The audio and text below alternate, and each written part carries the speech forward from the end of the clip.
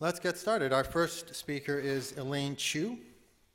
Elaine is Professor of Digital Media at Queen Mary University in London and Director of Music Initiatives at the Center for Digital Music, where she teaches modules in music and speech processing and operations research. Elaine is internationally renowned for her research on mathematical and computational models of music.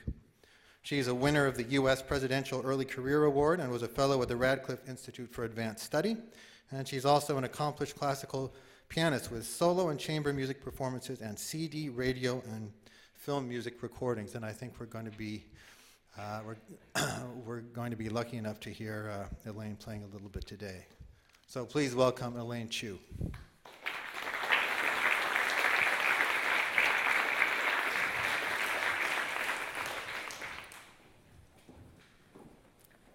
Thank you, David, for the wonderful introduction. I'm extremely honored to be here today and extremely pleased to be here for Carol Krumhansel's book. And just before I begin, I have actually two mics on me, just to make sure that's all right. Okay. Okay, so I've titled my talk Tonality and the Choreography of Expectation. It was something less interesting before, but when I read the other speakers' talks and Carol's response, I thought I had to sort of make it more interesting, and so this is the result. So there's basically two things I'm going to talk about today: tonality and expectation. And I'll begin with a small example that I've recorded in the past. It's Peter Child is a composer who's currently chair of music and theater arts at MIT. And he has written in the past a set of pieces for me based on songs from my childhood. But I'm not going to be talking about those songs. I'm actually talking about another piece that was also written in the same set. It's the epilogue of the whole set of pieces called Doubles, and it was written in honor, in memoriam, for William Albright, who's known for his ragtime music. So this is how the piece begins. And if you are a pianist and you're staring at a new piece of music that looks like that, the first thing you might do is think, wow, that's a lot of phrase markings. And what would one do with all those phrase markings? So that's the first bit. In the right hand, first phrase, second,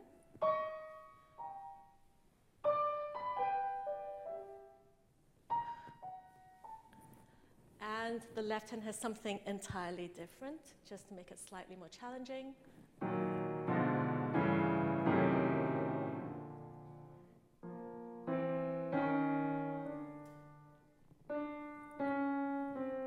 And you'd have to put it together.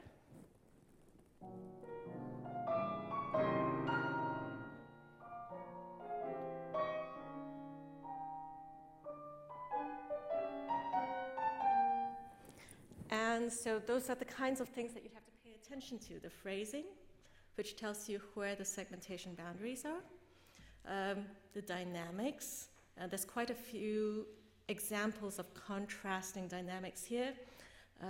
And also, because it goes from this hairpin in crescendo to a subito piano and another hairpin crescendo to a pianissimo, time needs to be taken to show those contrasts and drops in dynamics. And here are kind of the high points that you might highlight in the playing of the piece. And because that final crescendo actually drops down to a pianissimo, you're going to need more time and might insert a comma. So that last one was...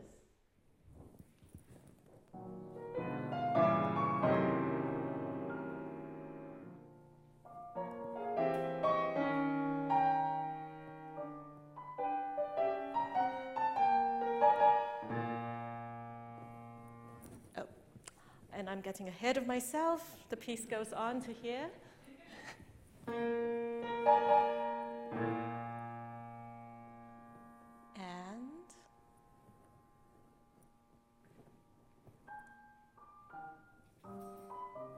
okay, the reason I can take such an extraordinary amount of time there is because you're expecting it to continue.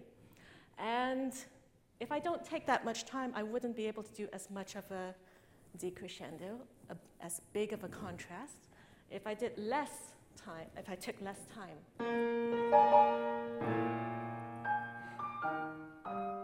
it would just continue like this. But if I took more time,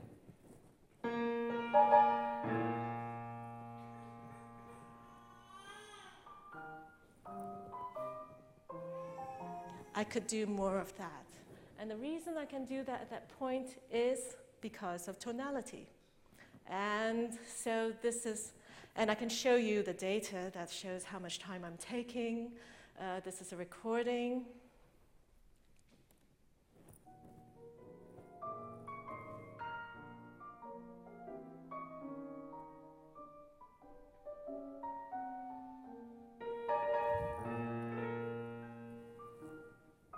Okay, that's the low point over there, where,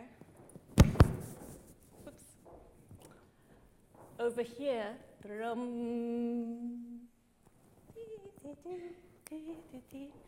and you can see that's also where the instantaneous tempo has this big dip and it's taking its time. And if we were to plot this instead of being in score time, where you could see it against the score, in performance time, where you can mark it against the audio signal, you can also see the dynamics. And that same dip back over there, this time you can see it corroborated by the dynamic change in the signal. Okay, so with that introduction, we'll start with Carol's book. And the reason I'm especially grateful to Carol is because she's one of the people that has actually created a system of methodologies to measure the effect of tonality and to quantify it in ways that now, to quantify and represent it in ways that can be studied. And she's one of the first people to have a systematic collection of methodologies documented in a book that gives us examples of empirical methods for validating and verifying knowledge about tonality. And this is documented in her book, Cognitive Foundations of Musical Pitch. This book has been inspirational to me and extremely important in the formation of my dissertation and the ideas that followed. Other people have benefited from Carol being one of the first people to set foot on this trajectory, including David Temperley, who introduced me earlier, and Fred Lodahl, who will speak after me. And more recently, I finally published a book, partly because books don't really count in engineering. You kind of have to bide your time until you're more established, and then you can do whatever you want. Maybe I shouldn't say that on tape. Okay. And one thing that impressed me about Carol is when I first finished my dissertation in 2000, I sent her a copy, and within 3 days or thereabouts, she replied. She had not only read my thesis, she commented on it and quoted from it. And I was I was thrilled. I don't think many other people had read my thesis to that level of detail. And not only did she read my thesis, she was also kind enough to read my book recently, and is one of the people to actually review it on the back cover. So hers is the first one up there. And so it's only right that I return the favor and honor her in this way and speak at this celebration of her book. So I'm going to begin by giving a very quick overview of some of Carol's work, and I know most of you already know this, so I'm going to go quite quickly. She has, in her book, there's some seminal contributions in the representation of tonality, in key finding, and in visualization. In representation, we have, from music theory, the tonets. And this is what the tone nets looks like. This is what music theorists use in Neo-Riemannian music theory. And this is used to chart chord transformations. And at the same time, in artificial intelligence, cognitive science, Longet-Higgins had proposed a similar representation of musical pitch called the harmonic network. And so between these two, they're isomorphic. Basically, there's a direct mapping between one to the next. Oh, I'm sorry. There's direct mapping from one geometric representation to the other. And at that time, not at that time, a few years after that, Roger Shepard also came up with some geometric representations for musical pitch. Unlike these other models, which were devised theoretically, Carroll came up with a new way of devising a representation that came from empirical data. And this is the result of some studies she had done with this is the Krumm-Hensel and Kessler probe tone profiles that David Temperley already mentioned, and these are derived from users rating the closeness of pitches after being given a context. And based on these profiles, Carroll came up with representations that showed perceptual closeness between pitches, between chords, and between keys. And this inspired me to do something similar with the harmonic network that Longet-Higgins had been working with. And this is Longet-Higgins' harmonic network, also you could call it the tone nets. And here, if you notice that the 2Ds are repeated in the good old days of transparencies, you would wrap up this sheet, put the 2Ds together, staple it, and you will get a helix. With the helix, you would then have an interior on which you can then map different representations of pitches, chords, and keys.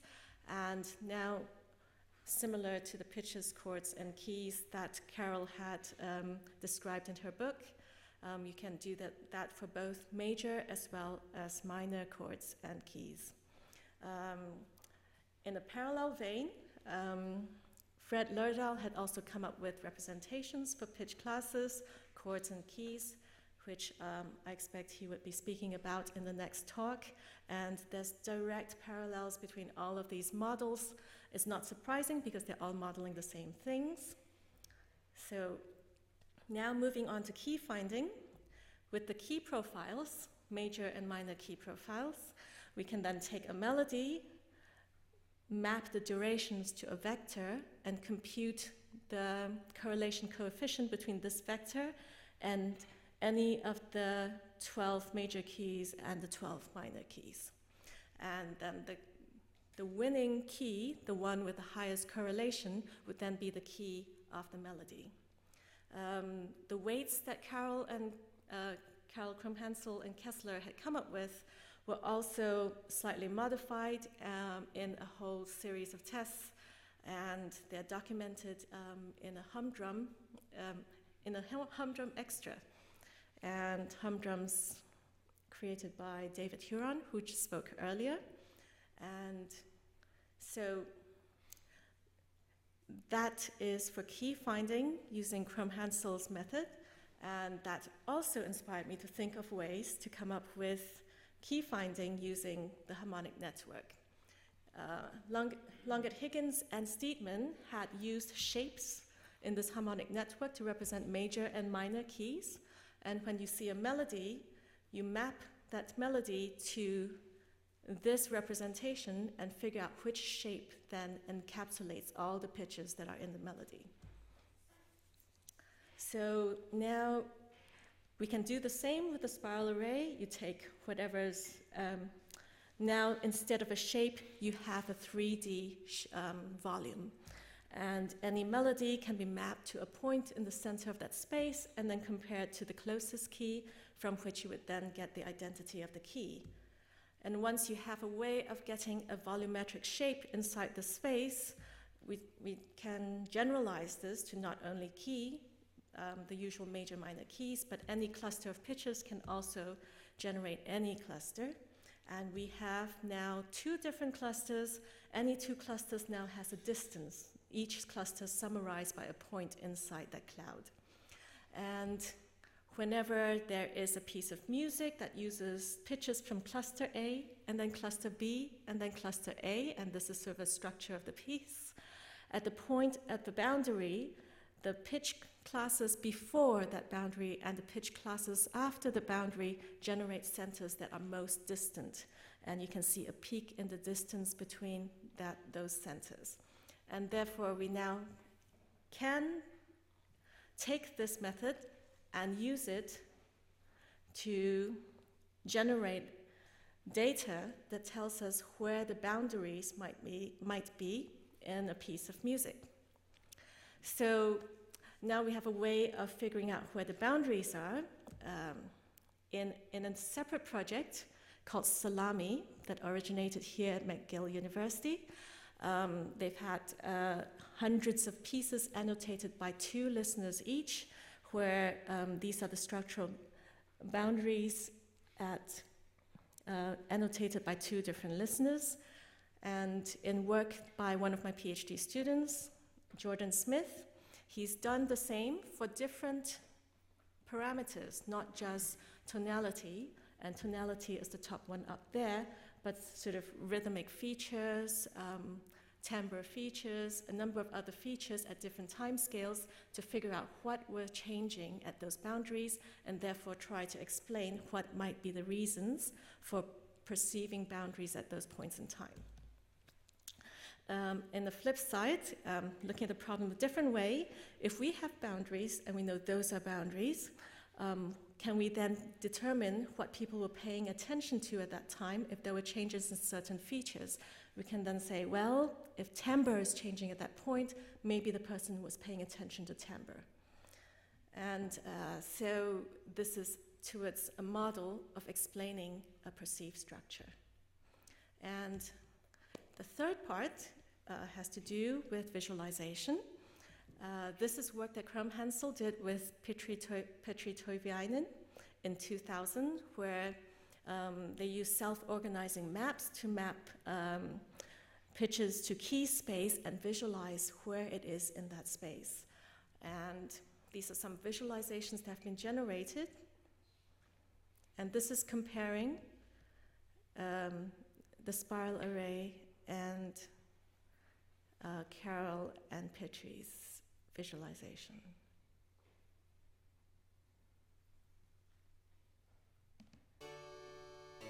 So, didn't quite time it just right, but you get the idea.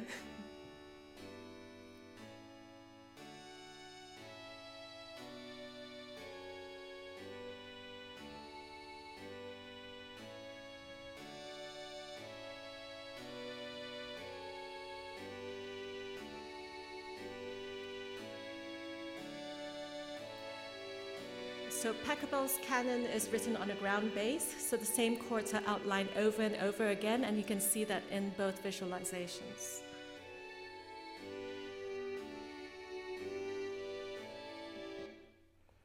Okay. And you can see that that's a way to visualize music in real time. And this is an app that has been released by Alexandre Francois, who programmed it.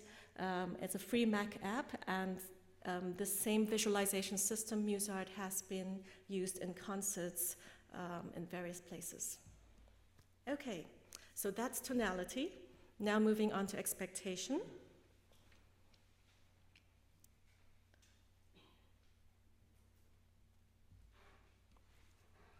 If we have time, we will do the happy birthday, but given that we're moving ahead right now, I'd like to move on to PDQ Bach.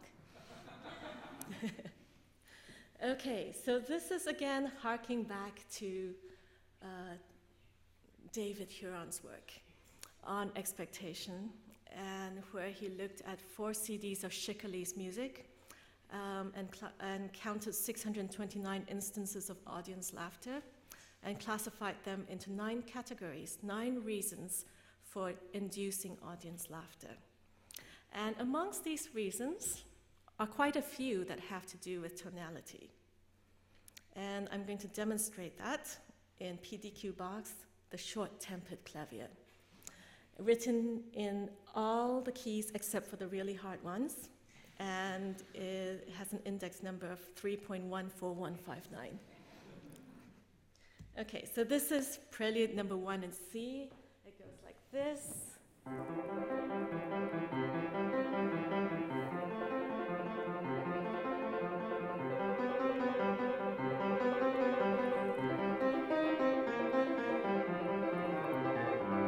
And so on. And it ends with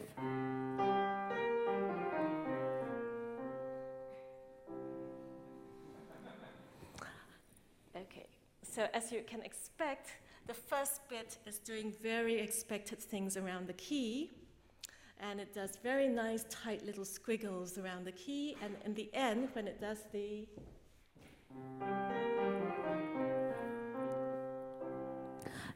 swing southwards. Yep. And that's the swing southwards, and here's the video.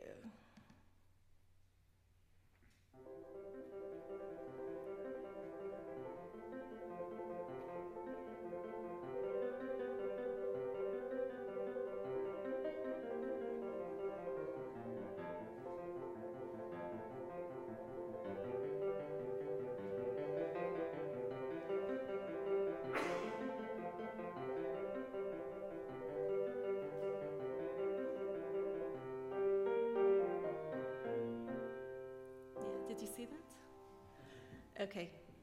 And this is another example. PDQ Bach, Short-Tempered Clavier, Fugue number 2, based on...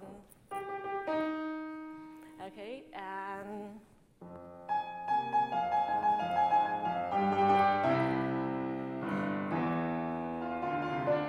Okay, so he does something funky there, and when he does that, you can see it's shooting up to the wrong key area, to that E natural, and it does this weird flying away trajectory.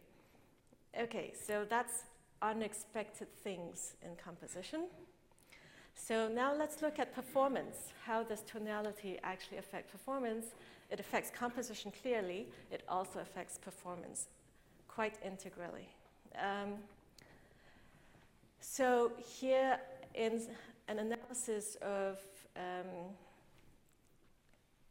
3 performances of the Moonlight Sonata, I mapped out the instantaneous tempi of 3 different performers, Daniel Barenboim, Maurizio Pollini, and Arthur Schnabel, and this is what it looks like. You can see that Arthur Schnabel actually took it much faster than the other 2 players. But also, Arthur Schnabel's performance has some very clear hierarchical arcs. You can see these arcs in the tempo data. You can also see larger scale arcs in the data, another larger scale arc, which also leads to another level of an even larger scale, hierarchically higher level arc. One might think, well, why did he do that? And why did he choose to do this kind of a grouping? If you look at the score, it's... Sorry, I'm not going to do it pianissimo, just for demonstration purposes.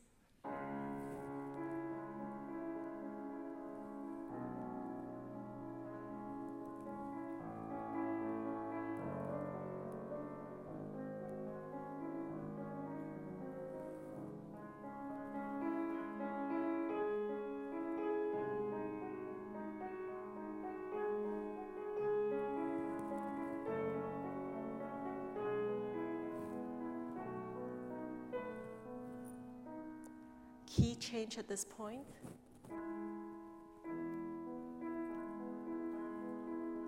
Another key change.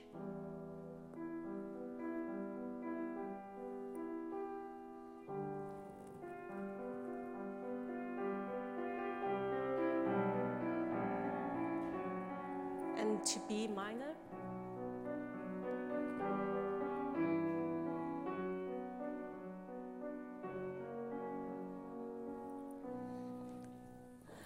Okay, so if you look at those colors, the color-coded keys, and you map it onto this, you'll see that he's actually outlining all the key changes. And this is what his performance sounds like.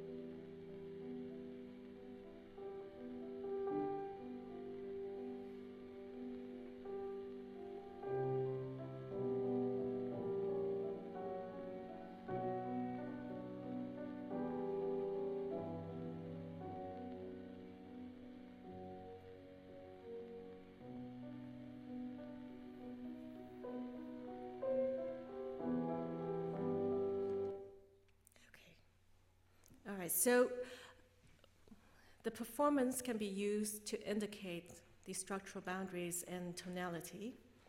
And I'm now going to move on to another way to play with expressiveness in performance that has to do with tonality, but does not have to do with this kind of structural boundaries. And in particular, I'm going to talk about a kind of stretching of time that I call tipping points, and borrowing from the book Tipping Points, and a definition of tipping points. I call it a timeless moment of suspended stillness, of stasis beyond which a small perturbation will tip the balance and set in motion the inevitable return of the pulse. So it's kind of like when a dancer is suspended at that moment that's timeless, and then falling into the next beat. And the example I'm going to play is from a performance of Strauss Burlesque, actually my performance of Strauss Burlesque from 16 years ago. So there are things that I would do differently now, but this is for illustrative purposes. And here you're going to see two tipping points that have been outlined.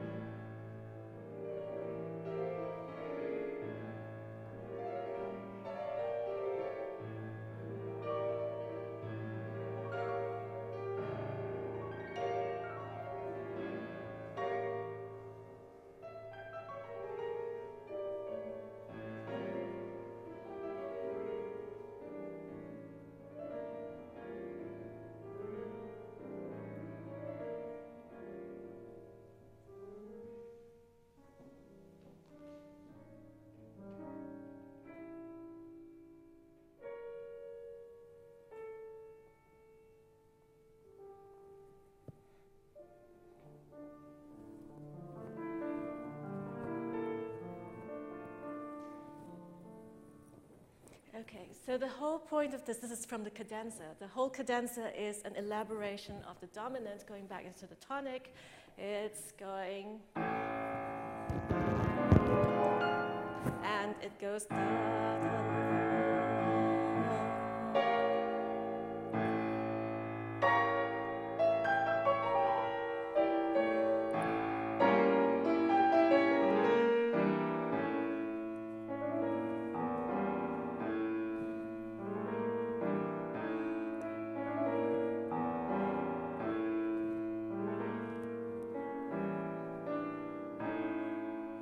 the A,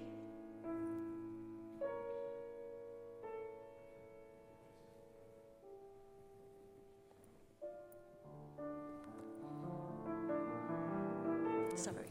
But anyway, you get the idea. So it's that whole dominant idea. And you can see other performers also do that, the big tipping points. I won't go through this example. But now that, with knowledge of these kinds of tipping points that have to do with tonality, or sometimes nothing to do with tonality, what we can do with the modeling of expressive performance is we can introduce a style note, a choice note. This is a typical graphical model for modeling timing in performance that has different layers. And until now, the models that exist haven't incorporated a style node that allows the performer choice in making these kinds of extravagant gestures. And these extravagant gestures can be made, these are decisions made on the spot and have to do with tonality or not. And with the stylistic node, we'd add another layer, an operational layer that allows the performer to have that choice of deciding whether or not to introduce something unexpected and different on the moment. And with this model, we are hopeful that we'll be able to capture much of these kinds of expressive nuances. And with that, I conclude.